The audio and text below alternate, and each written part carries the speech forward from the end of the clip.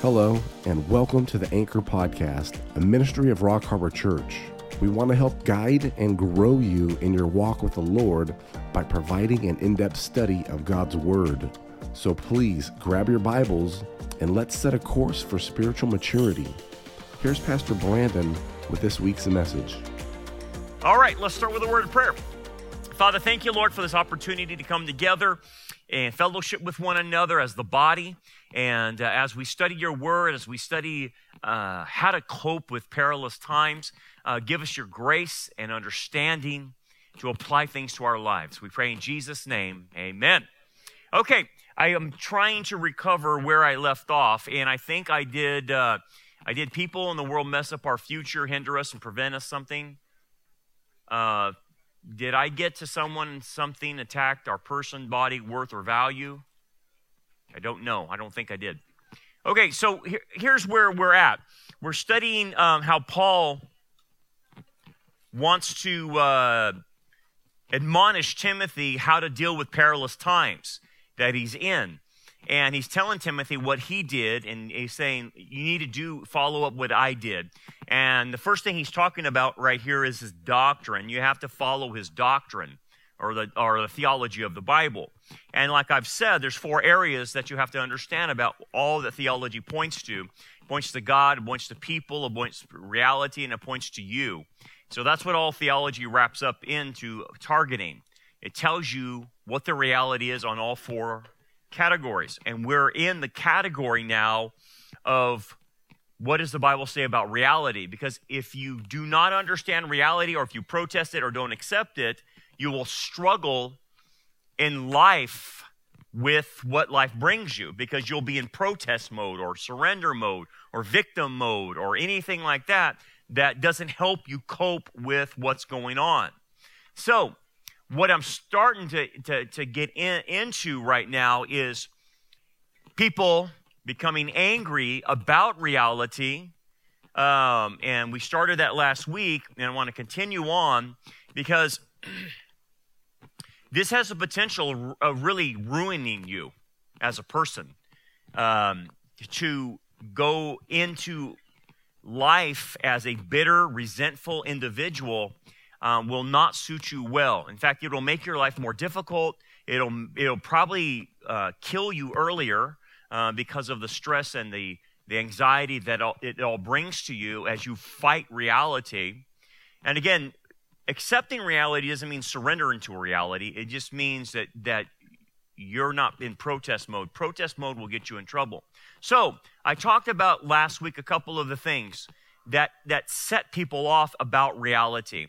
And one is that people are not very loving and nurturing, especially in their upbringing and their formative years. And so they carry that with them into the rest of life. And they actually, that becomes a self-fulfilling prophecy, because if they weren't loved or nurtured, they think everyone's like that. And so they go through life thinking that people are in general all that way. And they do a blanket black and white thinking with everybody in general. So they become isolated loners and don't want to get involved in relationships. Now, the funny thing is, I was listening to someone talk about AI and how AI is now becoming like it's going to become a lot of young males' relationships. Because a lot of males, I can't remember the stat, a lot of males in their 20s have no girlfriend, no fiance, no prospects, nothing, and not even dating or anything like that. And that's very unusual for 20-year-olds not to be involved in the opposite sex. And so a lot of them are being isolated. And because they're isolated, they become socially awkward, so that when they're around the opposite sex, they're very weird, okay? They're just weird. They don't know how to interact with the opposite sex. So that's a danger, because what ends up happening is those males fall off the scene and they go into isolation. But here's what someone was saying this morning, is that AI is now going to take that place. That AI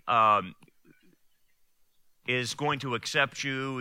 It's not going to judge you, and that AI will learn who you are. And yeah, it was Glenn Beck that was talking about this morning. I was getting ready, and Glenn Beck was talking about it, and he was saying that imagine a 25-year-old male that's tired of the drama, tired of rejection with women out there. Okay. Just imagine, because he's been through all the stuff, and vice versa. Imagine a woman that's been through a string of idiot guys that, they're Peter Pans, they never grow up, and there's just not a lot out there. I get it. And you throw them all back. And so imagine if you had an AI, and this AI, you come home, and this AI is saying, I've prepared everything for you. You've had a hard day, haven't you? Come on in. I've had your favorite program, and let's talk about your day and tell me how everything went. And you're not coming home to someone that, okay, the kids are a mess. There's been an explosion. The kids have done. There's drama going on with this kid. There's a drama going on with your spouse, and it's chaotic when you come home. Imagine coming home and the AI is comforting you and doing everything possible and removing all distractions and just focusing on you, making you the king, so to speak, or the queen or whatever. And you actually start connecting to this AI. Okay? Because this AI is all about you. It's like the ultimate narcissistic dream, right? Okay? There's no human interactions. There's no humans to you had a bad day, tough, so did I, get it moving. And you don't have that, right? You don't have that. And so this AI is gentle with you and knows you, and you want to watch, the new episode or the old episode of Barney Fife and Mayberry. You want to watch that, or you want to watch Kojak? Which one would you prefer? And all of that is at your whim.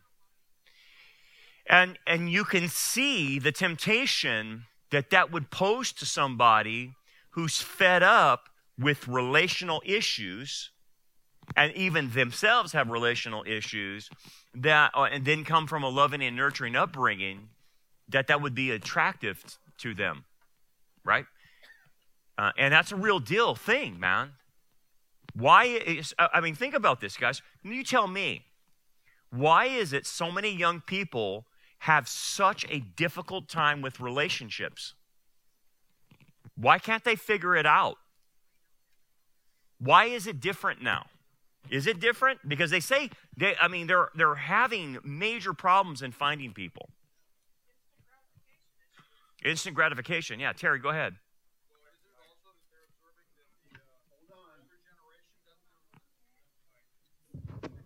Aren't they also observing that the older generation is not a very good example of how you're supposed to treat each other? Yeah, that's probably true. Who would want to go into a relationship when you look at your parents and they're totally dysfunctional? Yeah, that's right.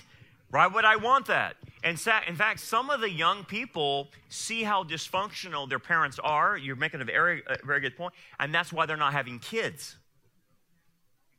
Because they're like, I'm not going to bring any kids into this world where you have all this stuff happening to what I went through and stuff like that. I don't want to do it. So you're totally right. Yeah, Paul. Yeah, maybe they can't figure out if they're a boy or girl or what they are. That is a problem too. Purple hair, pink hair. Great. Yeah, you got that. That's part of it. And that hits at the real heart of it, because if you don't know who you are, if you understand your identity, then how are you going to have a relationship if you don't know who you are, right? That's hard. That's hard. But they're having trouble. They're having trouble. Yes. Also, aren't they on the phone all the time? So do they even know how to socialize? Well, see, that's to that point. I think the invention of the cell phone was probably the worst thing that teenagers could have had. Number one, they're addicted to it. Okay, you try to take a teenager's phone away and see what happens, dude. I mean, it's like a heroin addict, dude. I mean, they go ballistic. But you're right. It has destroyed their social ability. They're sitting there behind a phone. They think they're socially networked, but they're actually not because they never are physically present with people. And then, Pastor Brandon, there was a movie several years ago where a gentleman did get attached to his phone, and the phone actually started knowing him, and then because he wanted the phone to find him a girlfriend. And then when they found him a girlfriend, the phone got jealous and started texting and telling the girl things. And so when you're talking about the AI, I'm like, gosh, they already made a movie on that. That's weird. That's really weird. Yeah, but you're right. Yeah, go ahead, Han. Pastor. Yes, sir. May I be so bold to point out the generation you're talking about is the first generation that's had full-time pornography. Yeah, and good point. So that takes the romance and the relationship right out of it. That's good. Good point. Good point. Excellent. I was going to say, speaking as someone about this generation you're speaking of, yeah. The biggest thing I see on social media is that people my age have expectations for the person they're picking to be perfect. And as soon as they don't meet those, they just get rid of them. So they're trying to find someone that's perfect, but nobody is ever going to meet that expectation. And so as soon as it's not met, it's gone. Wow. That's all I see on comments on TikTok, on Instagram, everything. If this isn't your relationship, it's not good. I wonder if that's a failure to acknowledge, from a Christian perspective, that people have a sin nature and are going to be flawed. I wonder if that stems to that, because the schools are telling people that people are generally good, and if you put them in the right environment, they'll be fine. So maybe that does something to your mind. I don't know. Getting some feedback. Go ahead. I'd also say the phone has ruined the ability for the younger generations to work out their interpersonal skills, so that's why it's so awkward for them to connect. They don't know how to deal with differences of opinion on the internet or on behind the PC. Yeah. They control each other and say whatever they want, but when you're in front of somebody, that doesn't work because there could be real physical consequences to that work out. You think about how guarded these kids are in the schools, to where you can't have a different opinion, And you're absolutely right. What does that do? That just creates that mentality that, no one can disagree with you. And it creates this idea of a right not to be offended. Well, think about this. If you're married, you're offended every day by your spouse. Okay? And I'm thinking, if these people were married, it would be like constant, in their minds, what would it be called? What do they call it? What's the bullying or whatever, cyberbullying or something? I mean, it would be they have no clue. And I'm thinking, oh my gosh. And of course, the reason we get offended is because the whole point is that the spouse, we didn't marry a robot. We married another human being that has a free will, and they might be right, you might be wrong, you might be right, they're wrong. And so that give and take is supposed to actually work to tame you from turning into a complete idiot and a tyrant, right? Because that's what happens. If you don't have anyone taming you, who's going to tame you? Right? You just do anything you want to do. I think we need to have a lot more young adult events, and I could say this because my son's gone already, but my kids need to find future spouses. Yeah, I know. If we were Jewish, we'd have a matchmaker, and we would have the matchmaker find that. You have to pay a pretty price, though, for a matchmaker. Yeah, go Sorry, ahead. real quick. How do you tell if a millennial is an introvert? When they talk to you, they look at their shoes. How do you tell if they're an extrovert? When they talk to you, they look at your shoes. That's good. That's good. That's excellent. I like that one. But, And so you see all this and you're thinking, oh man, what has happened to society? Well, it comes back to they weren't taught this growing up, number one, by their parents. So the parents are at fault. And my generation raised the millennials and Gen Z, I guess, the lower end. And we did a terrible job at actually raising them. As a group as a whole. Don't get me wrong, there's exceptions to the rule, but as a general thing, the Gen X was horrible. It was just absolutely horrible because Gen X is a bunch of narcissists too. And we created more narcissists with that generation. But the narcissism was actually accelerated with technology, if that makes sense. The technology accelerated this. And so now we got a major problem on our hands, and we have this antisocial behavior that people simply can't function as human beings in a social environment without going crazy and getting hostile. Okay, so that comes there. So that happens. So people get mad and they get angry, and that's why they get hostile. And then another thing that starts happening with reality is you have possibly a violation of your rights when you're growing up, or a violation of, even as an adult, you have violation of your rights. And that could be real rights or perceived rights. And the problem with the whole rights issue is most people have perceived rights. So if you ask them, where do you get that right from? They can't trace it back to God, right? If you trace back, like for instance, if I say you have the right to private property, I can trace that back to the 10 Commandments. Thou shalt not steal, right? You have a right to a spouse. Thou shalt not commit adultery. You have a right to private property. Oh, I said that. You have a right to people not taking your stuff, right? From stealing from you. So all that kind of stuff is rights that God gave you.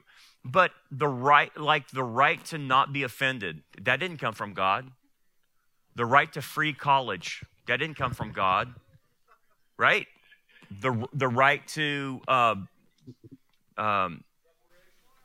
reparations or something like that, right? Or the right to abortion, and so that didn't come from God.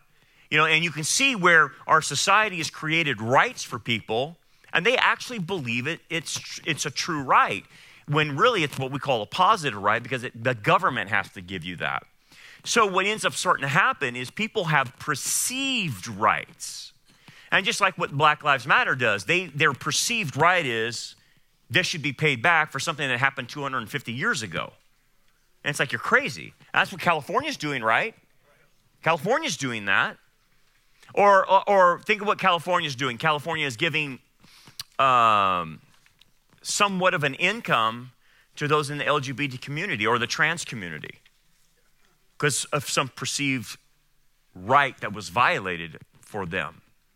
And again, that's just made up stuff, And or like when we talk about the schools and what we did with the school board just a couple weeks ago, and we're going to follow up on this. But teachers thinking they have the right to keep information from parents. Schools thinking they have the right to keep information from parents. Where did they get that from? It's definitely not coming from God. But you see what I'm saying? So then people say, you violated my perceived rights. And if that's the case, these people are flustered and angry, and that's why they get mob-like when they want their reparations back and they want justice back and they feel they're entitled to steal from stores because they are owed reparations. And that's what it leads you into doing and living a life like that. But let's just say you had your own real rights violated. Someone stole from you. Someone committed adultery against you. Someone did something legitimate, okay? How do you deal with your rights being violated?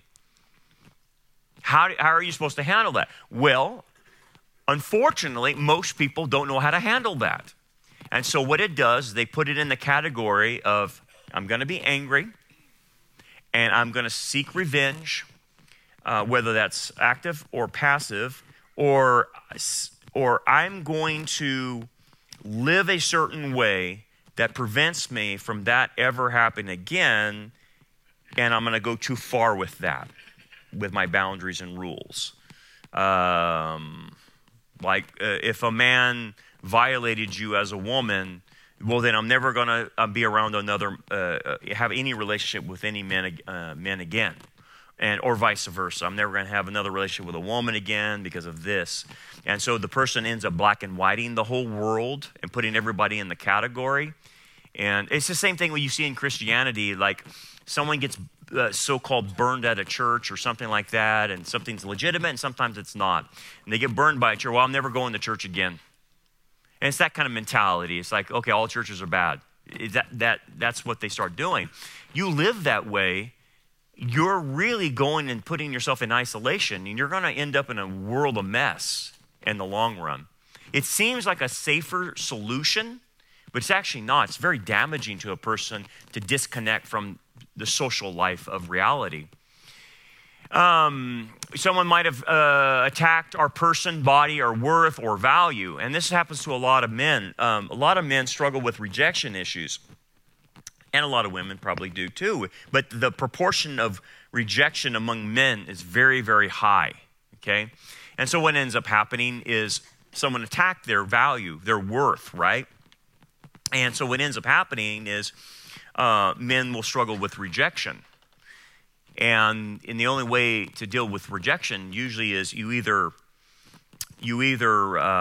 find an outlet for that, the rejection. You choose like performance to prove you're somebody, or you'll choose maybe another path of destruction and say, you're right, I'm not worthy, I'm no good, I'm damaged goods or whatever, and you lead a life of destruction. You can actually do both, actually. You can do performance and destructive lifestyle at the same time. You actually blend the two paths. But sometimes you choose one or the other, and so people go on those paths. Both paths will kill you. Both paths you'll end up dead. At the performance thing, you'll get to a point in your life where you can't perform anymore. And then if you go to the destructive lifestyle, that too will destroy you at some point in time. You can drink yourself to death, do drugs until it kills you, or whatever is going to kill you. You'll just abuse it, and finally you'll destroy yourself. That's typically from rejection. And so how do most guys deal with rejection, with the pain of it, because it's continual. And as you mentioned, they can turn to pornography or drugs or alcohol, whatever. But why do they choose the addiction level? Because the addiction is a way of escaping the pain. It's a fantasy world. It's a way of escaping the reality of the pain of the rejection they feel. And so they will choose that. And so it doesn't shock me when you say, and you're totally right, that pornography has destroyed people, but the problem is most people won't get to the root of pornography. They won't get to the root of an addiction. And the root cause, when I counsel with people about pornography or with any addiction, it always will come down to the root of rejection.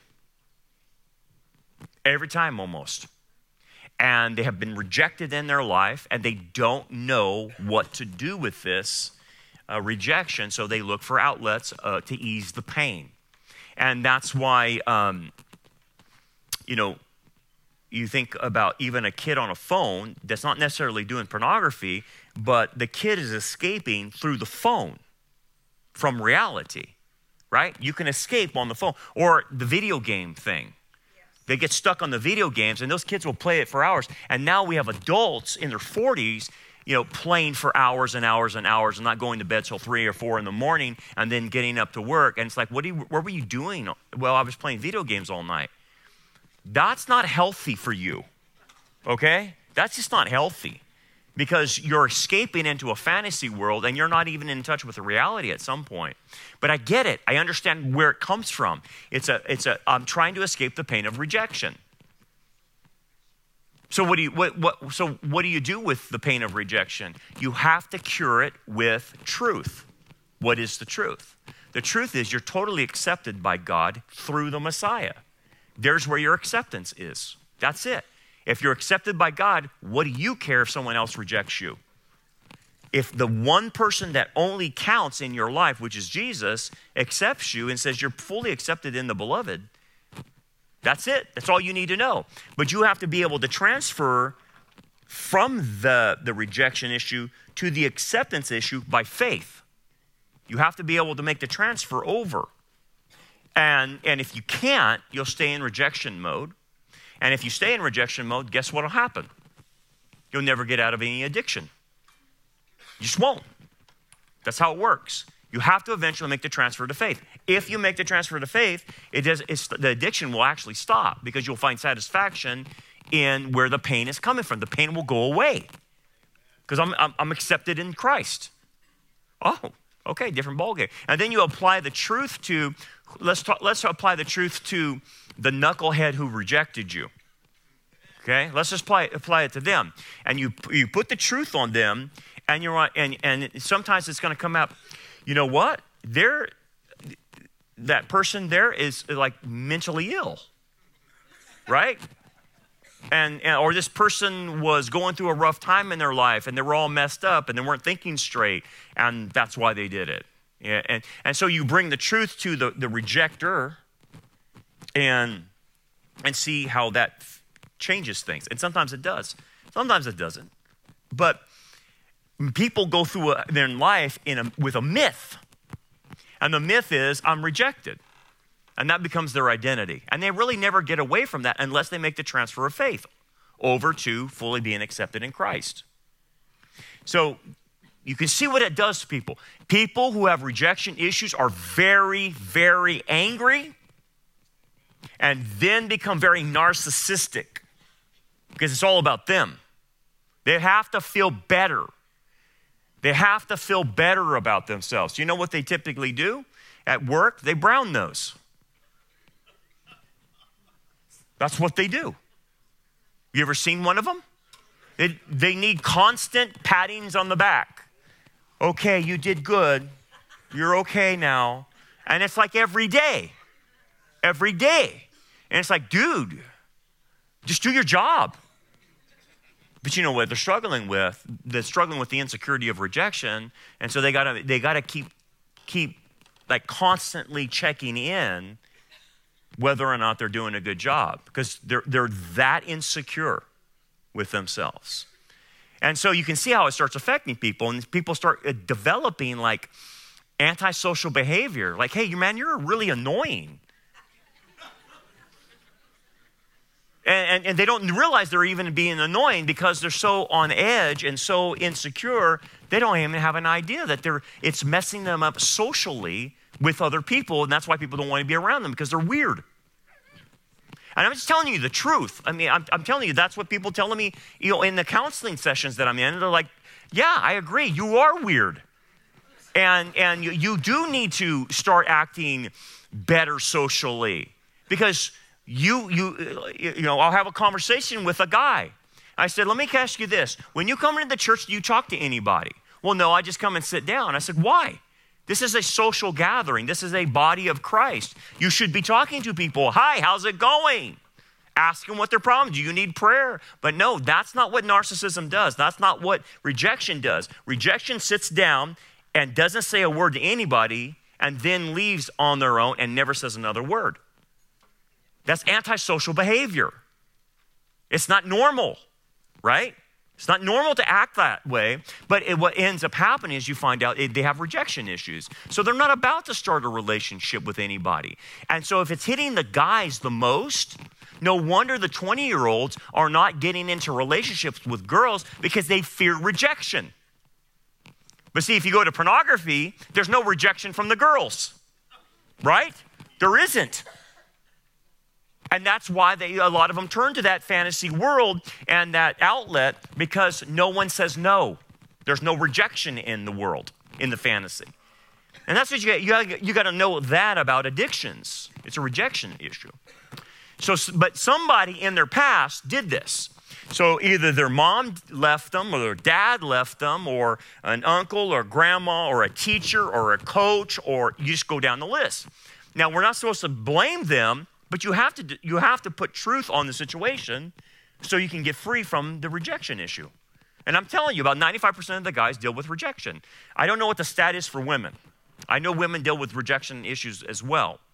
And women can handle that different ways. Guys handle that different ways. So guys typically go to the sexual arena. Women go to food.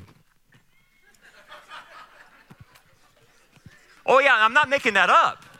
I'm not making that up.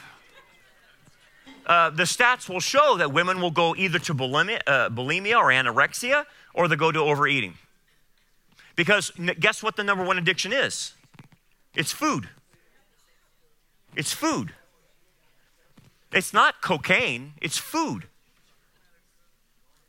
Now, again, I'm putting those out there so you understand what people are dealing with. So when I'm not saying every time you see somebody that is socially awkward that they have rejection. I'm just saying based on the research, the clinical research, the stats, based on my 20 years of counseling, I see what's happening. So the women will choose that as an alternative, and the men will choose sexual arena. And that's how it goes. And so both are fighting their own struggles and their own addictions, and it becomes an ongoing battle for the rest of their life unless they get free from rejection. That's the big kicker right there, okay? So then what happens is people lose something that's very precious to them. So they're going through life, and something was lost that they valued. And it could have been, a parent. It could have been a sibling, they lost in death.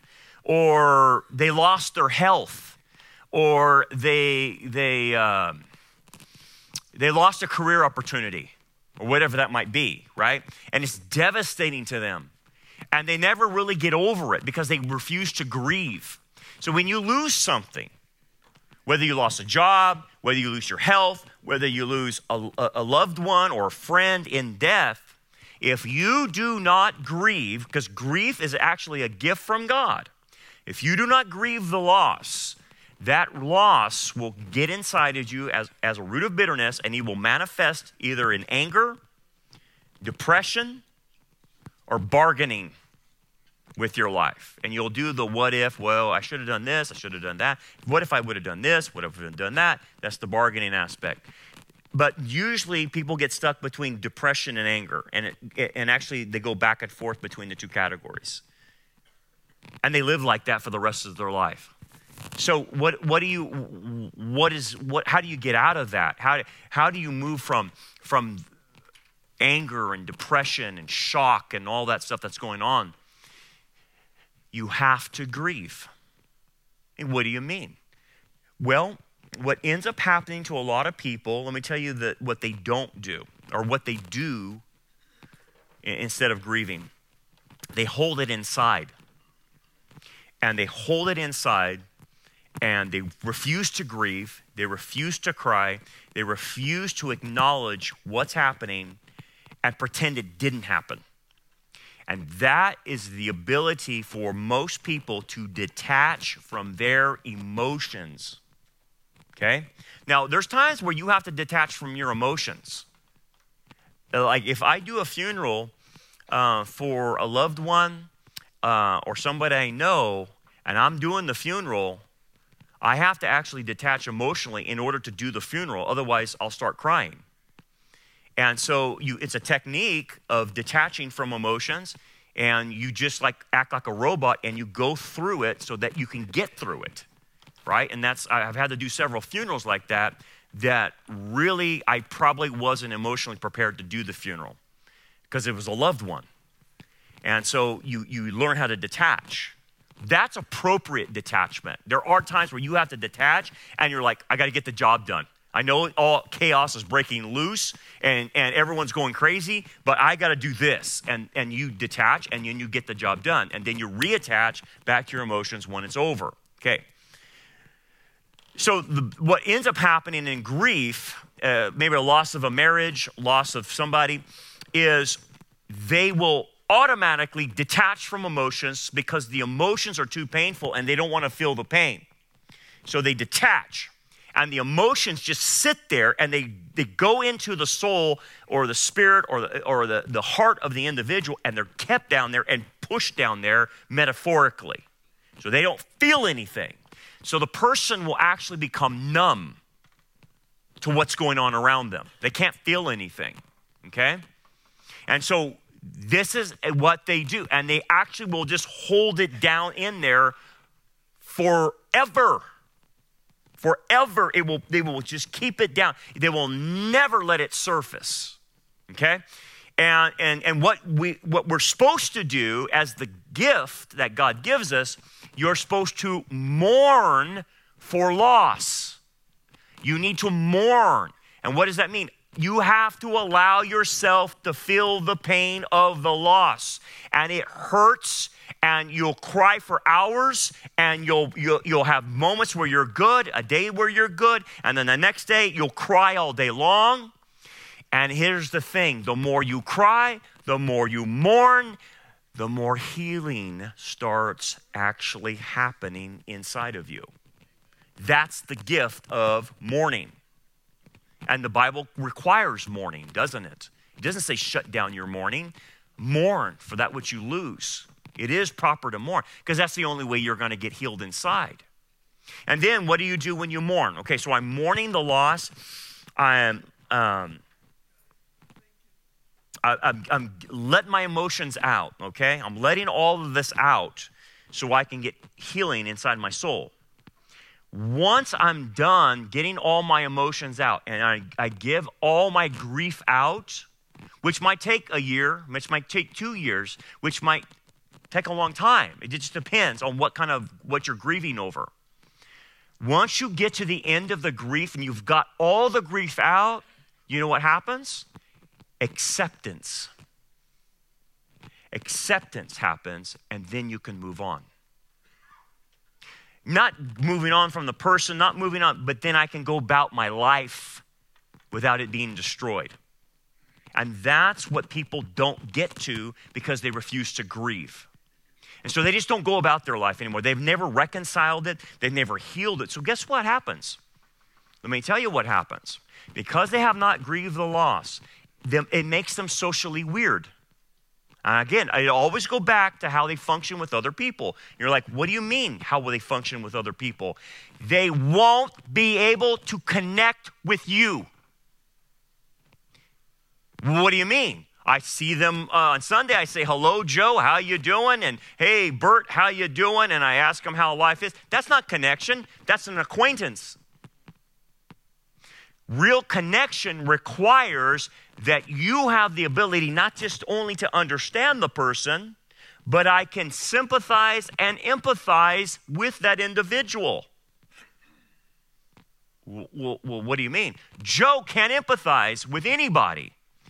If you try to tell Joe your pain, I know what his reaction will be. He will pull off of you.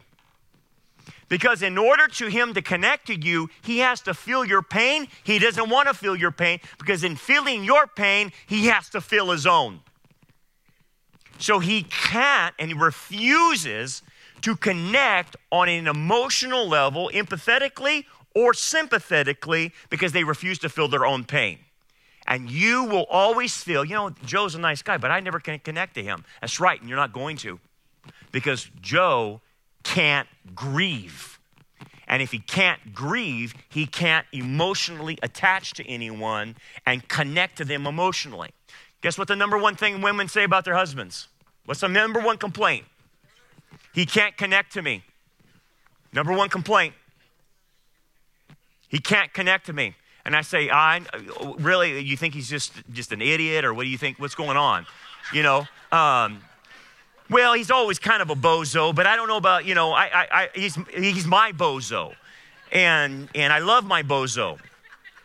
But the thing about it, Brandon, is, I can deal with the bozo antics, but I just simply can't connect to him emotionally. It's not there for me. He doesn't understand, like when I'm having an emotional day, he has no ability to empathize or sympathize with me. I said, yep, I know. So what do you think it is? You think it's personal? You think he's actually not wanting to connect to you, right? Well, yeah, it just seems if he would love me, he would connect. And I go, he has no ability to connect to you because he's shut down his emotions. And we find out the background that what's happened. And he's shut down his emotions from trauma or pain in the past. And unless he deals with that trauma and pain, he's never going to connect to you. So what we have to do is, your problem is not your problem. It's actually his past that's the problem.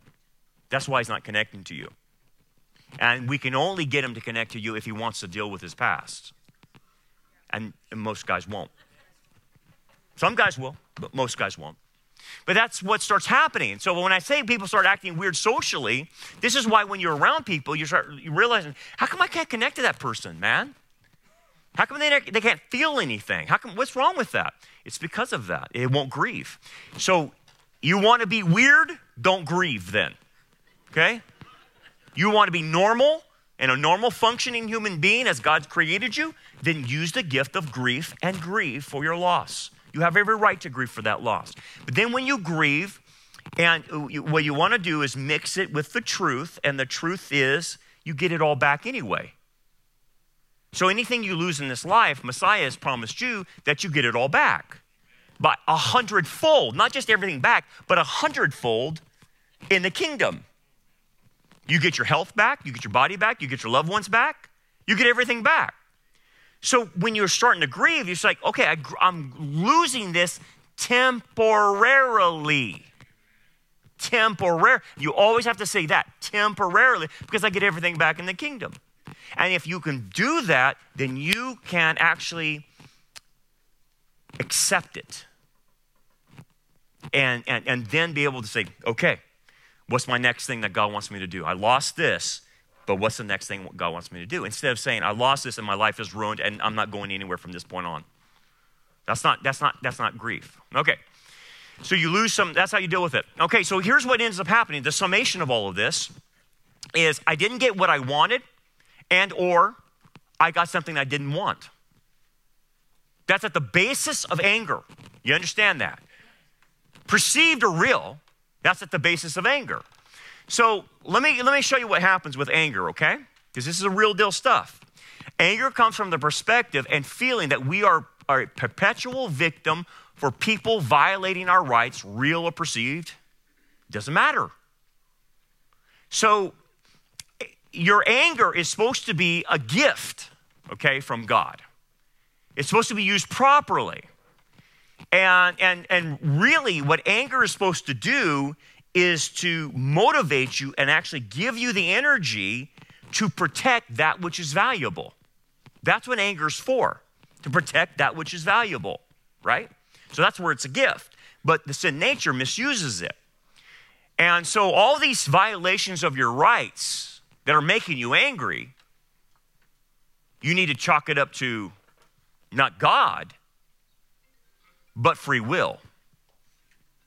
Because God gives us the free will, and due to this free will, there's a liability in it. And the liability is people are going to hurt you.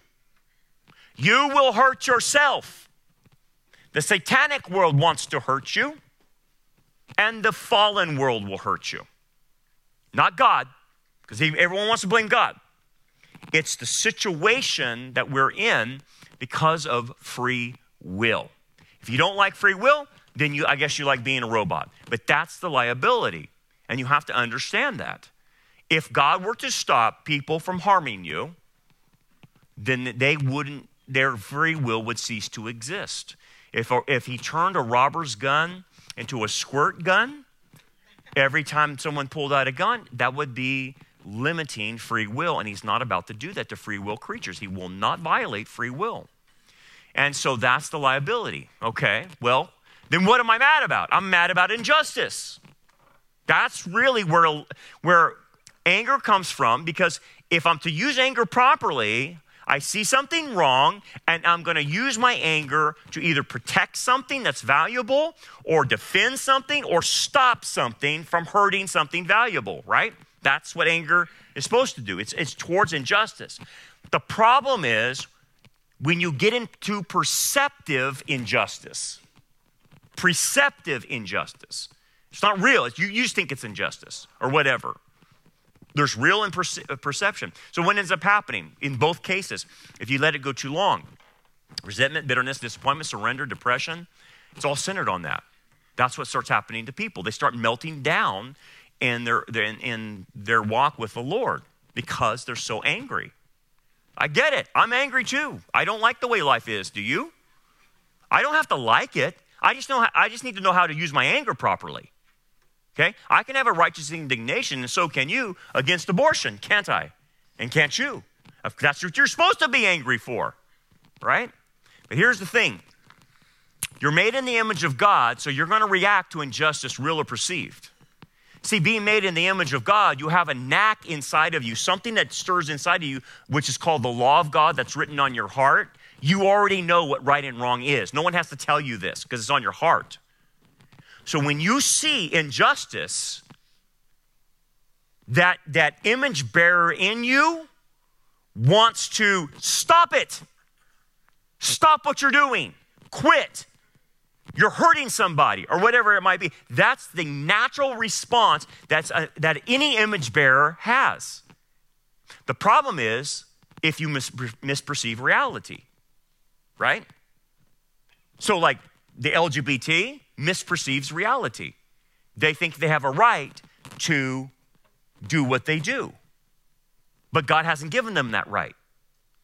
Or transgenderism or whatever that might be. That's a perceived anger. That's why they're so angry. They think it's injustice that's happening to them. The problem is they can't claim injustice when what they're doing is immoral. Right? You can't claim injustice if you're doing something immoral. That's like the bank robber saying it was unjust the way they arrested me when I was robbing this bank. They should have arrested me a different way. They should have been nicer to me. What? What are you talking about? So there's times to be angry, and rightfully so. The grooming of kids, right? That kind of junk. Jesus did it twice in the temple with the money changers. And it says the zeal of the house of the Lord will be upon him. And he got angry. And what did he do? He got whips and whipped them right out of there. I mean, that's anger. I remember somebody telling me, well, what's that about? Jesus getting mad and stuff. I said, well, God gets mad. It says in the Bible he gets mad. It's called wrath. It's called anger, right? And here's the thing about this. You must be angry at the right things, okay? If you're in line with God and you're angry about the same things God's angry about, then you're okay. It's when you get off on your own ship and you're angry at things that are just, indicative of you and your life and how you want it to go. Okay, so it's a gift. It's meant to protect. Look what Winston Churchill said about anger. A man is about as big as the things that make him angry. It's a good point. You can see him saying that during World War II, that you have to be angry when people are doing bad things, and it should cause you to act. Right? That's the normal response. The problem is, even in our society, they have all these angers for misperceived reality, but they're not angry about the right things. How come they're not angry about the right things? Because they're not in line with God. So we sit there and we're scratching our heads, at school boards across the nation, thinking, do you people see what you're doing? Why are you not angry about this? Because they're not in the reality with God. They're off on their own. So they get angry at the wrong things. They're not angry about the right things. Look at what Ephesians says. Be angry, do not sin. Do not let the sun go down on your wrath, nor give place or foothold to the devil. So this is where you have to control your anger, because you will give him a foothold where they can operate against you and use your anger against you and control you with your anger. It's a very, very hard thing. Very hard thing. So here's what you have to do. Identify the focus of your anger using truth. What are you really angry about? What are you mad about? Can you actually vocalize it? You need to be able to. I'm mad at the way I was treated. Great, let's deal with that. I'm mad with the way my parents abandoned me. Great, let's deal with that. Let's deal with your abandonment issues. I'm mad in the fact that my dad left when I was 9 years old. Okay, great, let's deal with that. I'm mad that my spouse and I can't get along. Great, let's deal with that. I'm mad that so-and-so's sick. Great, let's deal with that. If you don't deal with it, the anger will get more and more intense and no one will want to be around you. Because you just get bitter and nasty, and then you get critical, and you're criticizing everything, and it's like, oh my gosh, I can't even be around you. You're like vinegar, man. You're awful. So here's the thing. Why am I angry? What is the sin? Identify the sin that was done to you, if you can. What's the real issue? How serious is the offense? Well, I'm mad at my mom and dad because they didn't buy me a dog when I was 5. And I hold it to them to this day that they didn't buy me a dog, and how dare they? They were so neglectful of me. Oh yeah, be careful about this. You know why? Because modern counselors in the crazy land world, the secular world, they make all people victims in their counseling. And they will call, like, seriously, I've heard things like this, where your parents abused you because they didn't get that dog for you. You were in abuse. Look, you go to a counselor like that, and they're out there. I'm telling you. That's why I wouldn't go to a secular counselor, because everything's abuse. Everything fits under the definition of abuse. You were abused. You were abused. And we're not talking about physical abuse, sexual abuse. No. You were abused because you didn't get what you wanted.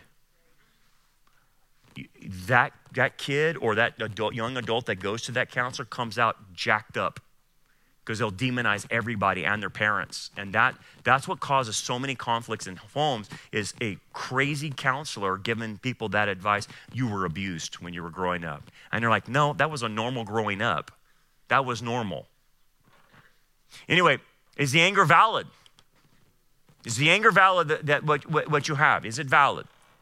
Or is it my own distorted perception from stress, fatigue, frustration, inconvenience, emotional hotspot, disappointed, someone rejected me, hurt me, embarrassed me, but did not actually morally sin against me? You have to figure that one out. If it's not a sin, then it's coming from maybe your fatigue. Maybe it's coming from it's inconveniencing you because you can't find a parking spot. Or maybe it's you're disappointed that someone rejected you. Well, they rejected Jesus, they're going to reject you. Or maybe someone embarrassed you. So really, you're angry because you got embarrassed. Is that a mortal sin? Is that something you're going to hold on to? Dude, better let it go. So here's the truth. We must determine whether the rights we think we're entitled to are from the Bible or if they are simply made up by us. You have to figure that out. 2, if they were biblical rights that were violated, then we need to understand how God handles the justice of our situation. And here's the question. Will you trust him for the justice of the situation? Because you must hand it over, even if it was truly violated.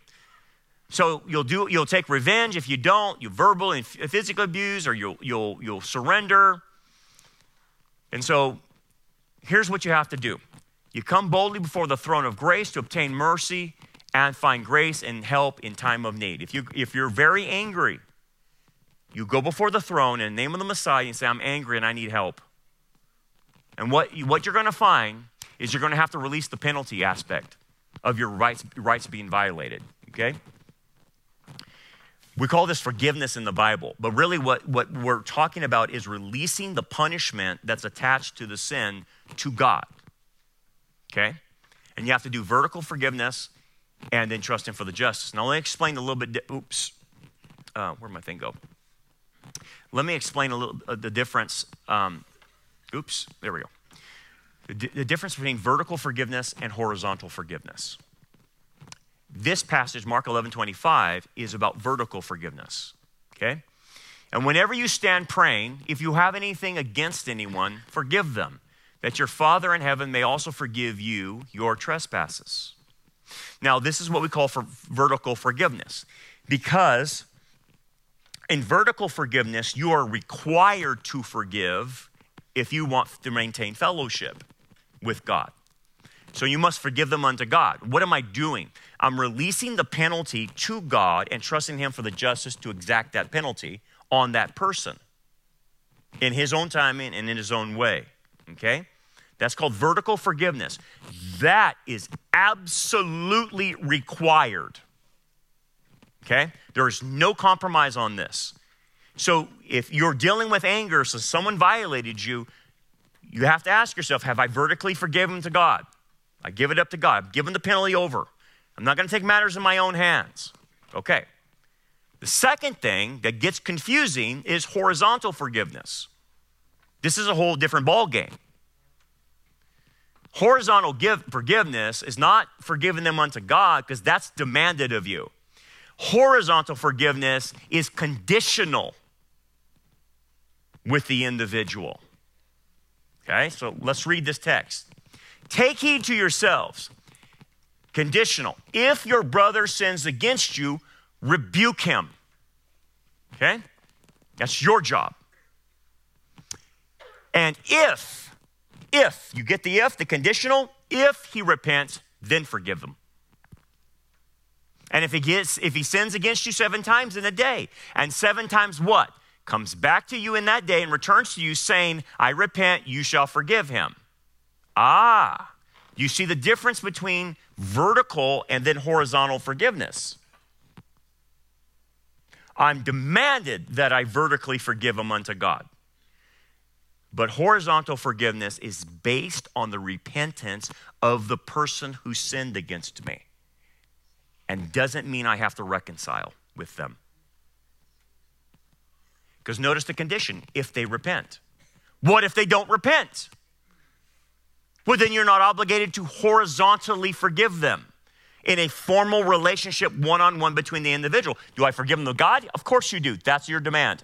But I do not have to issue forgiveness horizontally to someone that continues to act like an idiot, right? If they keep hurting me and they keep doing me harm and they won't stop and there's no repentance, they're not coming to you saying, man, I really blew it, doggone it, I can't believe I acted like that, I was drunk, yada, yada, yada, right? Then I can forgive that. Fine, yeah, no problem, I get it, you were drunk, said some things you shouldn't have said, all right, I forgive you. If they do that, you have to forgive. But if they don't, and they don't repent, you are not obligated to give them horizontal forgiveness. Okay? Not giving them horizontal forgiveness will not make you bitter. What makes you bitter is if you won't vertically forgive them with God. That's what makes you bitter. But see, horizontal forgiveness is not so much for you, because you're already demanded to forgive them to God. It's for them.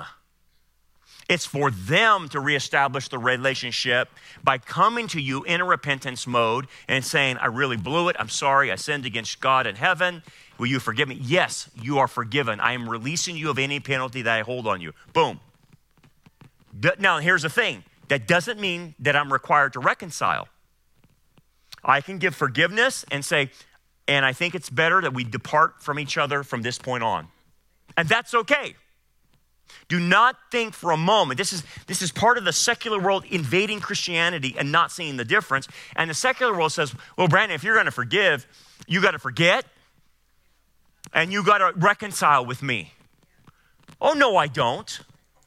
That's the secular world. I am not required to reconcile. If the person is, done something that, you know what, man, you crossed the line, I forgive you and everything, I release you from the penalty, but hey, man, what you did, I can never trust you again. Like, never. And so I can't be around you anymore because I don't trust you. Trusting someone and forgiving someone, 2 different categories, yeah? Totally different categories. Someone's been cheating on you you found out for 5 years. I don't trust you anymore, man. You're having a double life. I forgive you, but I'm not reconciling with you. I'm taking the exclusion that Jesus gave, and I'm out of here. And that's fair. So don't ever have someone pressure you. Well, I don't know what your pastor's teaching you. Well, show them this, the difference between horizontal and vertical forgiveness. And it doesn't say that you must reconcile. Let me ask you this. Jesus on the cross said, Father, forgive them. They know not what they do. Okay? Who is he talking to? He's talking about the centurions crucifying him, not the religious leaders that handed him over and knew what they were doing. He was talking to the centurions. Father, forgive them. They don't know what they're doing. They have no clue that I'm God in the flesh standing in front of them. They think I'm just some criminal. So he asked for forgiveness. Let me ask you this. Were any of the centurions ever reconciled to Christ? Maybe one. Yeah, it was one. That was it. The rest of them weren't reconciled, even though he prayed for their forgiveness, right? But only one was reconciled. So understand, even from the deity, Messiah offers a prayer of forgiveness. Only one is reconciled back to him. Now, were the other ones forgiven? Yes, they were forgiven, but they weren't reconciled back to him, except the one. Oh, so reconciliation is totally different. Yes, right. It is totally different. It's a different ballgame. So, in your anger, I give them over to God to give the penalty over, and then I will only forgive if they ask for it. If they don't ask for it, don't give it, because it's for them. And maybe they don't want forgiveness because in their minds, they didn't think they did anything wrong to you. Well, how are you going to deal with someone like that doesn't think they were wrong? You can't. It's time to move on. You just move on, and that's all the Bible requires of you. And I'm going to tell you what, if you understand this vertical versus horizontal forgiveness, it will free you of your anger. It will free you. And think about it, I'm giving this over to God. And if you have to, here's what I recommend you do, and I'm going to end on this. If you're really bothered by people who have mistreated you and you have a legitimate sin that they did against you, okay? And maybe they're dead.